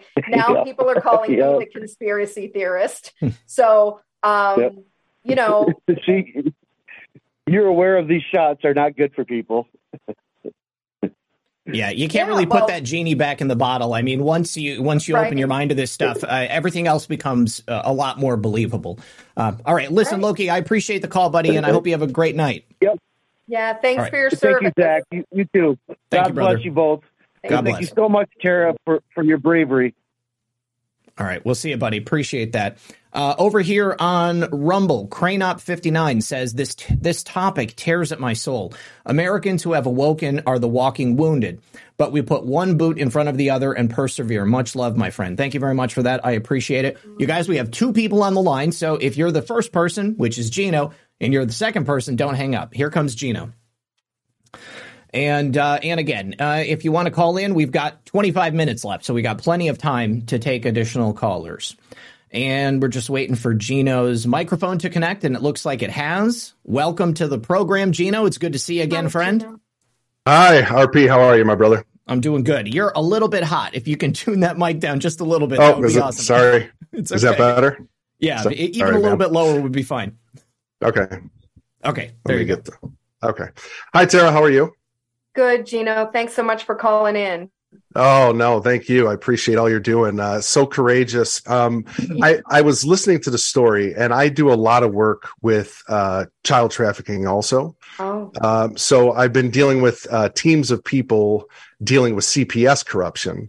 And I am just astounded how strikingly similar the situation that you're dealing with is what I'm dealing with. And it's amazing to me that in this country, the greatest country on earth, that we don't protect our children. Just in CPS alone, from CPS foster care, over 800,000 kids a year are taken from their parents. And it's not abuse. It's not, drug use. It's not all the things that we're accustomed to hearing. It's literally stealing children from loving parents. And you've got a very similar thing going on here with the border. Yes. And my question is, have you seen or talked to any whistleblowers that kind of cross paths between, say, CPS or some of these other organizations that are placing kids in child care or foster care that maybe kind of cross paths because you're kind of dealing with the same thing? Right. So that's a great question. And I actually have not crossed paths with any whistleblowers who are saying that. However, people who I've talked to have said, are you aware the same things are going on in the foster care system? Yes. Which I was not aware of. So I'm trying to remember the name of some of the groups. So I was recently at Turning Point, and there was a mom's group who had come up to me and said, wow, this is almost the same thing that's going on in foster care. I wish I could remember the name of the group right now off the top of my head. I'm sorry, I cannot recall at this moment. But it's very sad that this is also going on here, right, in the foster care system. So well, I feel like the situation in HHS was kind of modeled after what they perfected in the foster care and CPS system here, because I mean, this is a very familiar story. I mean, as we know, I mean, this has been going on for a long time. And who was, Gina, you might remember the Georgia legislator that was attempting to blow the whistle on this. And then she was mysteriously murdered just after she came forward and announced that she was going to be addressing this. Yeah, that happened. When was that? Probably 10 years ago now. And her husband was also murdered. So it's sad that this is actually going on in this country. And I'm ready to go to Congress. I mean, we've got a team of people that have been working like nonstop, great women, mostly women in this movement, that are just willing to blow the whistle and come forward. We have a lot of case managers that work for CPS or work in foster care and have seen the corruption. I can't even sleep at night anymore. I think about it all the time because it's so sad what is going on with these poor kids and these families. I host a podcast. So I'm not trying to plug my show. You're good. Sorry, RP. I've had, but this is what we focus a lot on. And we've had so many great people on in the last 6 months that I can't even tell you how brave these people are, just as you are. And I understand, I'm praying for you, by the way. I'm a Christian, so I will be praying for you and praying for God's protection over you, that he will keep you safe throughout this. But I'm hopeful that there's going to be a lot of people this year that are going to step up to the plate and say, you know what? Enough is enough. No more. Not on our watch. We can't let children be taken from their loving parents anymore. It just can't happen. And the same thing with the border crisis. It's ridiculous. I don't know if you know Christy Hutcherson. I was just talking to her a couple of weeks ago. She's actually doing a documentary down there in I think it's in Puma. What's the county in Pima? In Paris? Pima. Yeah, Pima County. And so they just found another tunnel down there that was undiscovered. They're documenting that. I mean, it's horrendous what's going on, and it's all trafficking. It's 100% trafficking, drugs, weapons, and children. Yes. Well, and don't forget what we just learned was taking place in the suburban Atlanta area. There were those two guys, one of them who was had claims of child abuse made against him in the past. They adopted those two developmentally disabled boys from an orphanage, and they just got a free pass. They didn't even look into them because they were a protected class, because they were a gay couple. And they were pimping those children out to an Atlanta pedophile ring. That's not a microcosm. Atlanta's not the only place where this is happening. They just happened to get caught because they were particularly hubristic and open about what they were doing. They ended up putting it all over the internet. Exactly. Nancy Schaefer was that Georgia congresswoman. Nancy Schaefer. Yeah. Yeah. Should have mentioned that. Yeah. And, it's anybody that stands up. It just seems like they mysteriously disappear. And I think it's time that people just stand up. You have to, there comes a time when men and women in a country have to stand up and say, enough is enough. We are not taking it. This is our country. It's we, the people. It's not you. And we got to get in there, and we're peaceful. We don't do things the way the left does things, but we do have to be vocal, and we do have to go before board meetings, and we're trying really hard to get before Congress. And, I hope you're right. And they start subpoenaing some of these, people that you're working with, your colleagues, because we need to do the same thing. I would love all of us to just get there in the same time frame and show them, look, this is unfathomable. This cannot continue anymore. Exactly. And Gino, you'll totally resonate with what I'm about to say. We are to be light and salt in this world, and we need to be able to speak the truth when we see it. And the truth is gonna liberate the situation. People have to be willing. They have to be willing to come forward. And I'm just grateful to Project Veritas. But, it's kind of makes me feel a little unworthy when people say, oh, wow, you're so courageous. There were people who walked with me, and Project Veritas walked with me. Awesome. And some of the other whistleblowers, walked with me. This has been a very hard, it's a hard road. So I understand that what I'm asking people to do is not easy. Right. It hasn't been easy for my family. It hasn't been easy for my friends, my coworkers, my office. It hasn't been easy, but it's worth it because I can sleep at night in peace, knowing that I've at least spoken the truth. I've done everything that I can do, and I'm going to continue to do that. Right. And so I'm asking people, and thank you for, Zach, for giving the platform. I'm asking people, if you see something, say something. If you know something, come forward. Write your congressman, call your congressman, call Project Veritas, go on one of the shows. I know it's not easy because I'm doing it. It's a little bit scary, but I'm asking people, come forward. Well, I can tell you, I've had several weird incidents that never have happened until the last few months. Literally, my internet will just cut out in the middle of a broadcast. Like, it's a lot of weird things that have never happened before. So I know we're on to something. We're poking a hornet's nest. But You know what? I just can't do it anymore. I can't sit on my hands. Like this is important. And I feel like God has called me, and I know you feel the same. Yeah. And I know Zach, Zach's been a great help to the movement too. I mean, we love what Zach does, and he's just, always been a beacon of truth, and we appreciate that. And there's platforms like this because as you guys know, the mainstream media is never going to touch us with a 10-foot pole. It's how this can't be the biggest story in human history, that in America, over 1 million kids can go missing and no one talks about it. Like that, that's insanity. Yes. And the fact that they just sit back and they're complicit with it. I mean, I think they are complicit. They know what's going on. They're not ignorant of it. Yeah. Well, look at Jeffrey Epstein.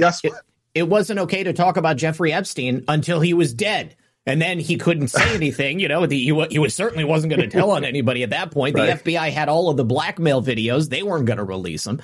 Only at that point were they willing to talk about it, So in a situation like this, nobody's saying anything in the mainstream media because there's too much money changing hands. I mean, there are people who are profiting from this, and they're not going to go above their bosses' heads. I mean, if somebody is brave enough to talk about this, it gets relegated to a segment at the end of the show, or maybe somebody just touches on it briefly. I mean, I haven't seen anybody covering the Hyundai thing. I didn't even hear about the Hyundai thing until I started looking into this particular story, and Tara told me about the meat processing plants where the kids had been found. That's nowhere to be seen. Obviously it's an epidemic. I mean, it's happening all over the place. I mean, it's not an isolated case here.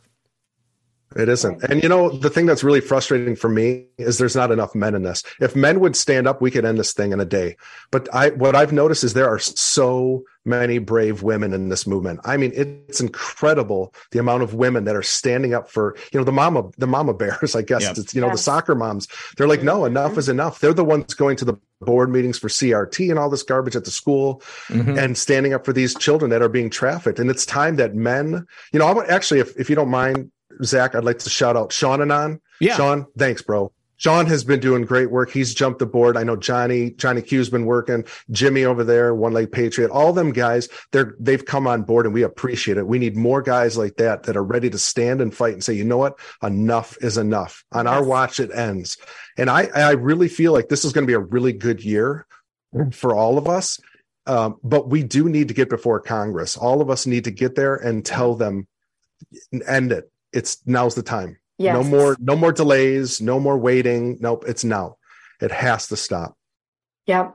Sorry. I get really passionate about this because I have 3 adult children, but I also have a 10-year-old, and I can't even imagine something happening like that to my children. And Zach knows the people I work with, and it's, I've had to see this particular person deal with a lot, and it's a lot of trauma. And I don't know how you ever get rid of that trauma, to be honest, without God, honestly. Like it's terrible what happens to these kids, and our government is complicit in it, and they're propagating it. They're promulgating it. They're literally incentivizing them to do this. They are incentivizing, and that is something that people need to understand. They are incentivizing because they're making it so easy, and they have relaxed the vetting process. Yes. So they are. And so that's why we have had such a surge. You're talking more than 121,000 children in 1 year. That is crazy. And why is that? Because it is financially great for the traffickers. It is. Because they're building up their assets, and it is a horrible thing. If people knew what they were actually doing to some of the children too, I can't even speak of it. It's so disturbing. I know a lot of us know about the organ harvesting, but it's worse. And you don't think it could get worse, but it is worse. And like, I don't want to be descriptive because it's too grotesque, but I think people need to understand that's the level it's at. Like, they do not look at these children as human beings. No, they don't. They use them as objects. They use them as tools. It is really, really disgusting. Yes. And I was actually speaking to one of the prosecutors in Florida. So I have to give another shout out to Governor Ron DeSantis and to Attorney General Ashley Moody, because they are serious about trying to break the backs of the transnational criminal organizations that are operating in Florida, and they are not going to have child abuse going on under their watch. Excellent. So they're trying to figure out ways. But some of the things that they told me were absolutely, hair raising. Wow. to how they would harm children. It's absolutely people. We just cannot imagine that somebody would do this to a vulnerable child who needs help. Okay. In the United States, in most places, it's more challenging to get a pet at the pet store than it is to get one of these unaccompanied children. And I think people need to understand that. I think because there's like media blackout, no, we can't talk about it. People just don't know. They don't understand.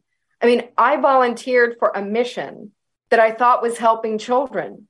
And yet trafficking had been going on in the program for years. Right. So I didn't know. So and I consider myself, I've worked for the government for almost 20 years. So I would think that I would be aware of these things, but I had no idea the level of evil that's going on in some corners of the United States government. And we are the greatest nation in the world, and we should be able to protect children. This program is $10 billion over the last 2 years. Oh, my God. I mean, that's it right there. $10 billion, okay, in 2 years. It's unreal. Anybody can go on the HHS website.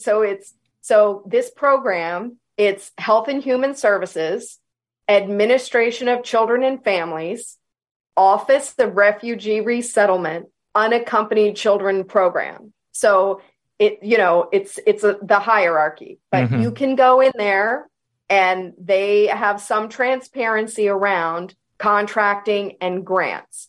So what a lot of people don't realize that sometimes agencies even get more money in grants than they get in contracts. So there's tons of grant fraud that never gets found because more people are looking at contract fraud. But there's all kinds of interesting things going on. People can go there and they can look. So if you're telling me, I mean, you just have to ask yourself, right? $10 billion and we can't keep children safe. That just doesn't pass the common sense test. No, sorry. No, it doesn't. Nope. Listen, Gino, I want to make sure we get to this last caller. So I appreciate you calling in, buddy. And thank you for everything you're doing. Thank you. God bless, Gino. God bless you. Thank you. Take care, brother. We'll see you. I need to say thank you to Hopeful Faith 69. She says the two different groups should merge and go before Congress. Yeah, I mean it's essentially a common cause. I think that there's a lot of intelligence to that idea. And I want to go through. We've got one caller on the line. Somebody else was there, but they hung up. So if you call back in and we'll still have a few minutes, then we'll be able to get you on. But let me just go through the thank yous on Foxhole. I think there might be a couple of questions for Tara.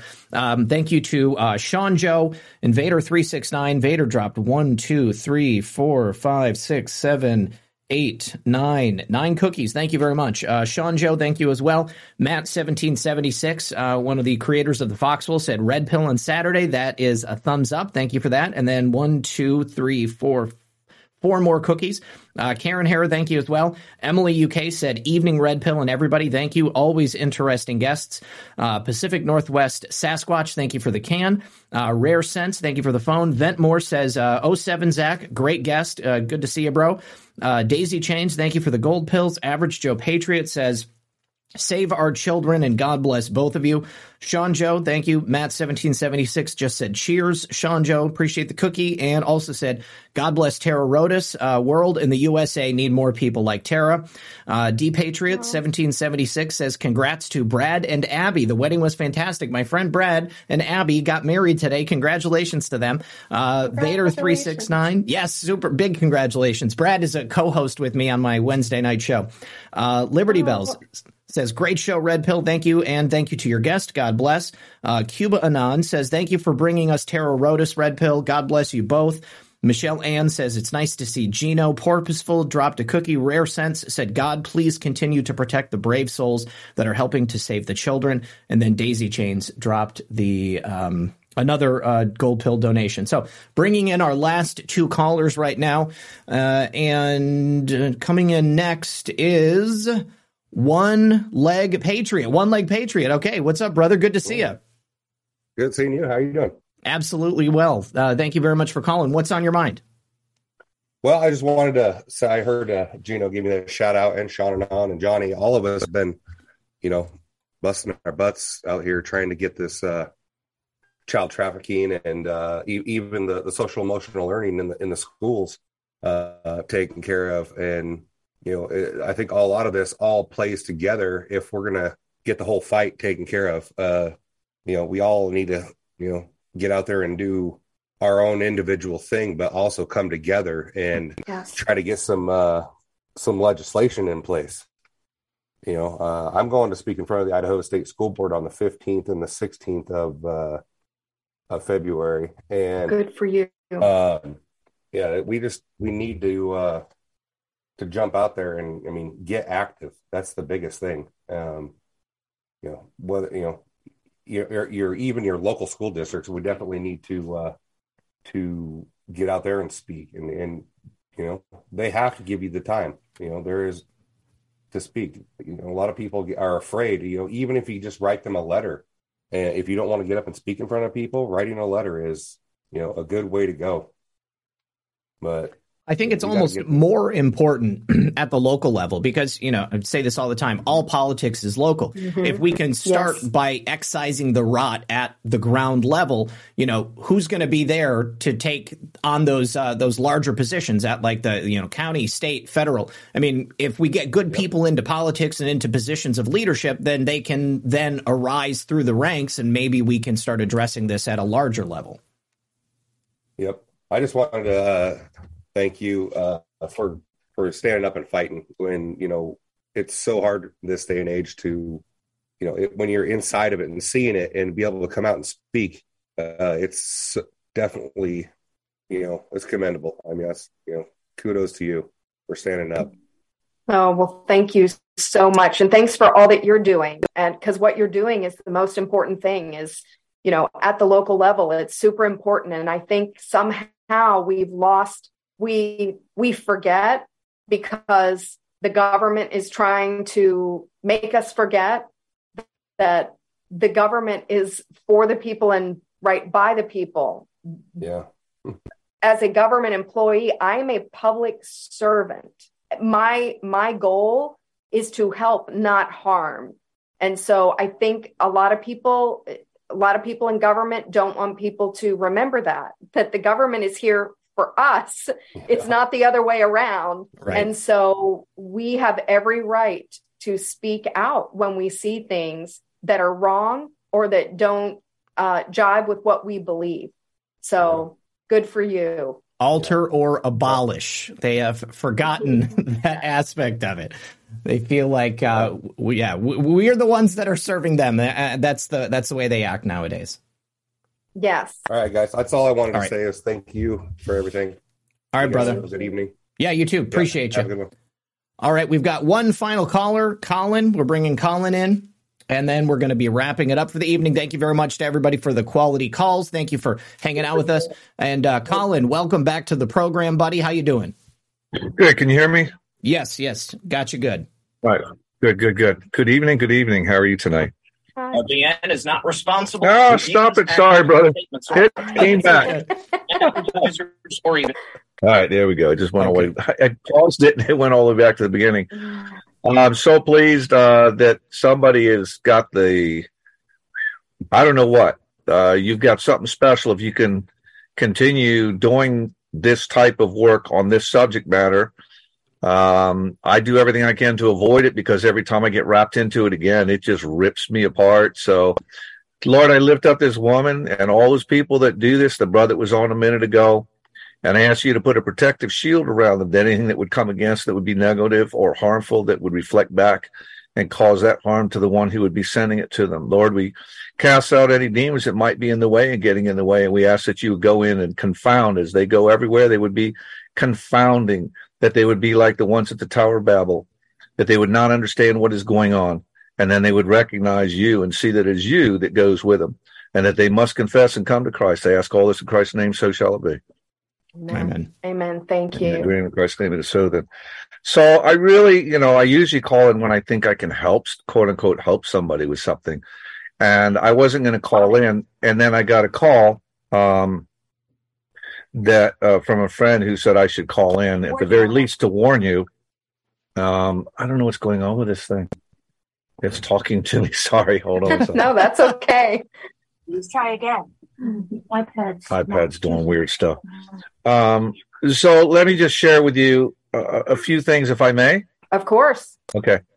What I do is mostly law stuff. I'm just self-taught, so on. I've won a lot of cases, help people win cases on. I just want you to be aware ahead of time that the judge that you may be bringing an action in front of may be the one that was the first diddler of that child that you're trying to help track down. So what does it say? It says it's almost impossible to convince somebody of the truth when their livelihood depends upon them believing the lie. So be aware of that. And the reason I'm sharing that, and you can talk to me at any time. This is all I do now, 24/7, but call me when it comes to strategy. The trick is to paint a picture with pixels so they can't see the picture. That's the key. When you want to, and you have to box them in all the time. You have to force them to abide by the law, so you box them in, and always make sure you have backup, and all the evidence that you want. You're going to want to come together and show that the state, and the way you do that is by noticing the state, that you have a company, a corporation, something. Doesn't matter what it is. All corporations are creatures of the state and presumed to be for the benefit of the public. So a lot of people have this misunderstanding about corporations. You with me so far? I know I'm kind of... No, I'm with you. I'm tracking. Right. The other thing that's very, very important, know your target. Okay, I can't help, but I kind of teach. That's what I do. Know your target. Remember, it was, Mark Taylor who said targeted prayer. And I'm a witness. God was sharing that with me. And then when we started focusing on our prayer group with targeted prayer specific, it makes all the difference in the world. Two more gather money. It's amazing. It's truly amazing. So when you say things like government, group, organization, we want to get before Congress, et cetera, all those are like shooting at the moon. They literally do not exist. Okay? Congress is nothing. It's just on paper. Right. You want to know your target. And this is particularly for people who pray. You want to get to know these people that are in these positions of public trust. Okay? Doesn't matter where it is. If it's a corporation, if it's a legal entity, if it has a license, and that includes media, by the way, it is a mere legal entity that exists only on paper. Okay? And even one case, it says exists only in the minds of man. So what you have to do, it's subject to the paper. So you have to make sure that you make your record ahead of time and then show that they have failed to do their duty. Now you can bring it to the federal court. Okay? And once you get into federal, don't think that they're any different there. So you have to box them in again. Now I'm on a mission several missions, but one of them right now, I'm getting ready to go to the Supreme Court. I was going to go there for other purposes, but now something else has popped up that I think is more important. But the bottom line is, let's go to Article 1, Section 1. No, Section 10. That in all of the cases where ambassadors and something in all other cases where states are a party to the action, you're going to love this, the Supreme Court has original jurisdiction. Interesting. Yeah, and I can share some other stuff, how you can go straight to the Supreme Court. Think of it this way. If you're at McDonald's, that down. Yes. Well, I'll give you, Zach can give you my information. Call me basically I'm awake 24/7 anyway. I just wait for the next phone call, right? So, for instance, 18 U.S.C. 241 is super powerful, 18 U.S.C. 242. But the point that I'm making is this. When you look at their actions, you can see that they are breaching those laws that are subject to the Constitution. They've all sworn an oath, Article 6. They've all sworn an oath to support the Constitution. Problem is they don't know it. They don't want to know it. Okay? So once again, you want to target who it is. Who is it? Particularly when you're praying. Okay? Because we're basically in two different worlds, aren't we? Yeah. Well, we're instructing, so we have to get proper instructions. My favorite is to say, please have them think they're speaking a lie, but their mouth shall speak the truth. That's a great prayer, all right? Yeah. So target the individual. It's somebody who's in that position. The position itself, just like guns. Guns do not kill people. People use guns to kill people. It's the same thing here. Governments are not corrupt. The Congress is not corrupt. It is people that are in Congress that are corrupt. Now, watch this. Guess where those congressmen and senators come from? Local municipalities. People, don't they? Yep. And they are our representatives in Washington, D.C., Congress, and all that nonsense, right?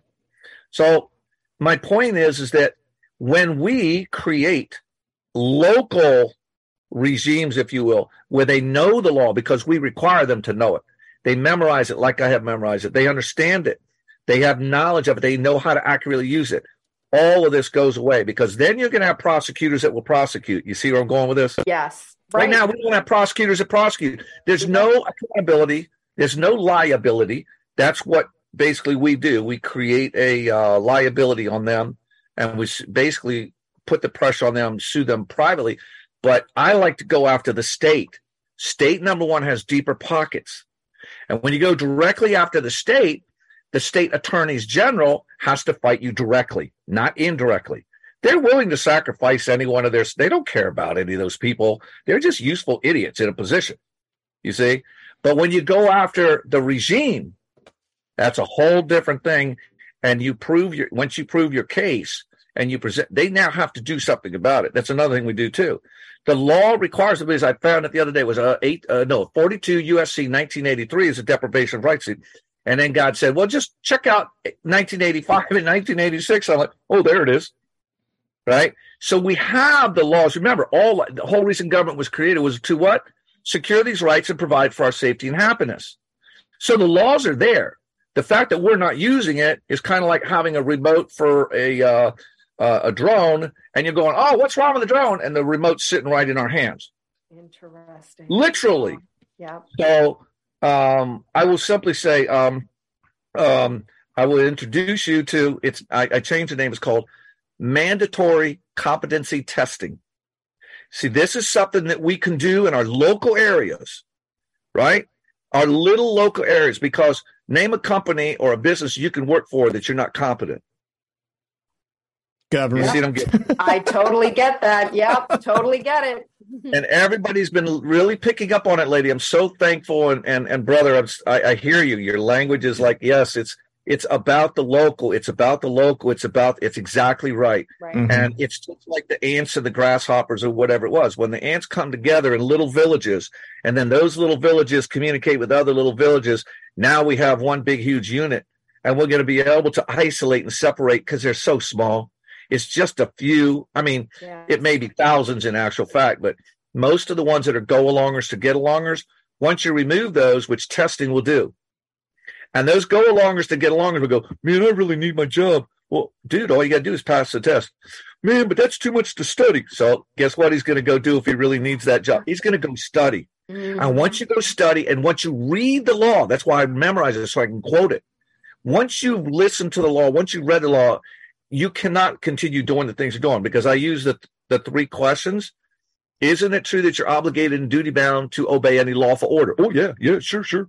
Isn't it also true that you're obligated and duty bound to disobey any unlawful order? Yeah. Yeah. And then I go, now this is the shutdown. This puts the nail in the coffin. And I've had more people come back to me days, weeks, even years later. How are you supposed to know whether you're obeying a lawful command or whether you are committing a crime if you do not know what the law says as it's written, not as somebody interpreted you? And I'm telling you, watch these people look white as a sheet. So let me say one other thing to prove this and bring this home.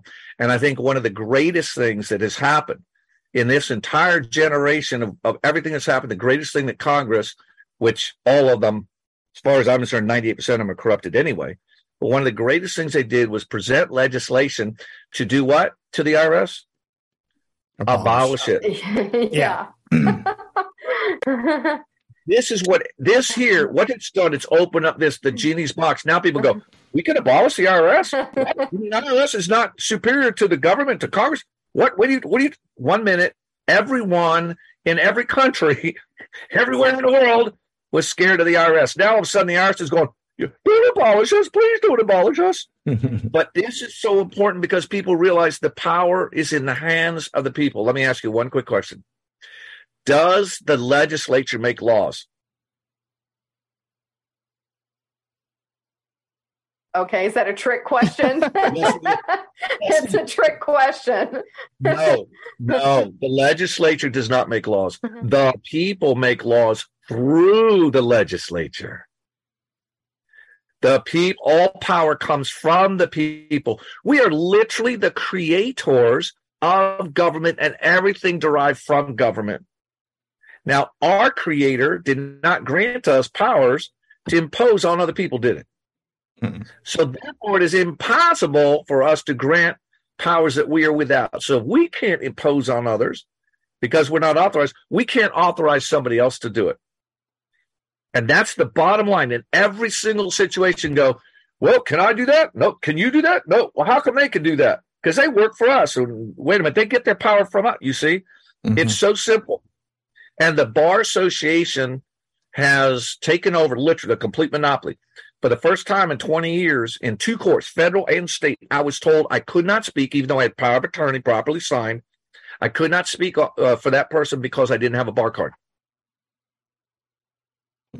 Yeah, it's that serious. And trust, we used to do trust. One of his guests that Red Pill had on, that Zach had on a while ago, is Dave. Jose. Yeah, great guy, love him. Been talking to him since. Basically, what he's doing is the same kind of thing we did with trust. But now they don't care about trust anymore. He found something they do care about, which is a private membership association. Is that what it is? Yeah, private membership association. Thank you. Well, they respect that because that's what the Bar Association is. Interesting. But it's basically the same process. The bottom line is we, as the beneficiaries, have no duty or obligation to fill out any papers, to do anything whatsoever special. They are the ones, remember, remove us and replace with them because they are the servant. What have you done? Where are you doing? That's why I always say, he who is asking is acting as king. So when you always asking the question of the servant must answer. And I have a whole thing I did on that, how I stood up against 35 Secret Service agents downtown D.C. at the end of the Bush administration to prove exactly what I share with you. I don't share things unless I've proved them myself, okay? I got the scars to show it, you might say. But, right on.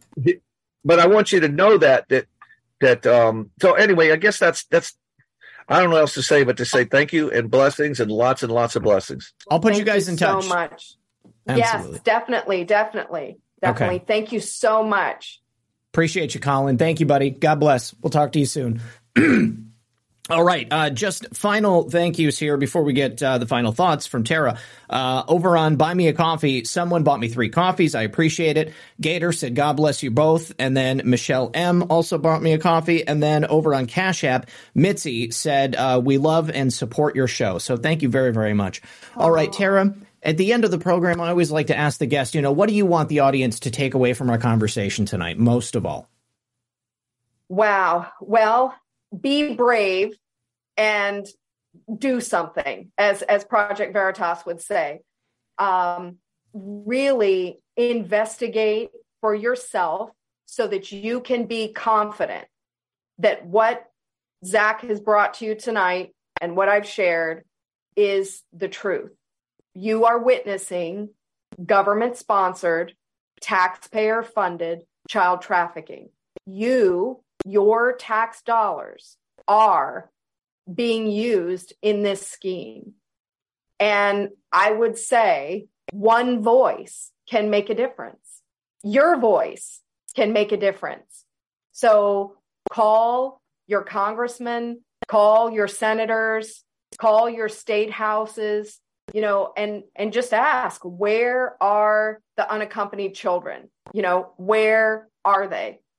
And I'm believing that the more people who know, it's the harder and harder it's going to be for the mainstream media and for our legislators to put their heads in the sand on this and pretend it doesn't exist. This is a horror that's happening all around us. And we can't allow it to continue, because what they're doing with these migrant children, they will be doing with other children as well. Mm-hmm. So we need to, now is the time to stand up, do something. Absolutely. Amen. All right, Tara, do you have any public social media profiles that you want people to follow, or any websites that you want to give out? So I'm working on that. And I will have that. For right now, if you want to reach out to me, I have my just regular Twitter page, which is me, Tara Lee Rodas, and you can follow me there. I will be setting up some social media soon, and I'll make sure that I get that to Zach and we can get that out to everybody. Okay, awesome. Good stuff. Tara, you are welcome back anytime. Thank you so much for gracing us with your presence, and thank you for your bravery and telling your story. And I'm happy to help in any way that I can in the future. To everybody out there in the audience, thank you very much for hanging out with us. And thank you, Tara, for doing a little bit of overtime. We certainly appreciate it. And tonight's Saturday, so I'm off tomorrow. So I'll see you guys on Monday. And until that time, good luck, everyone, and God bless. We'll see you then.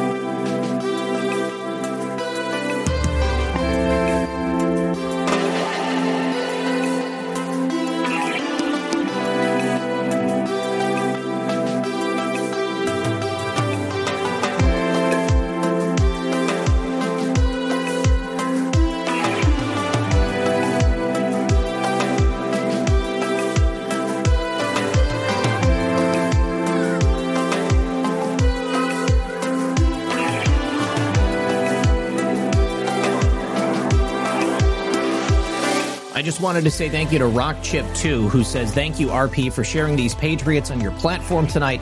Heart-wrenching but great show. I believe God miraculously placed DJT as our president to eradicate the evil over the children. I couldn't agree with you more. Do me a favor, guys. Please hit that like button on your way out. The door, 1,600 people still here. 597 likes. It is free, and it really, really helps the program. Please hit the like button. We'll see you on Monday.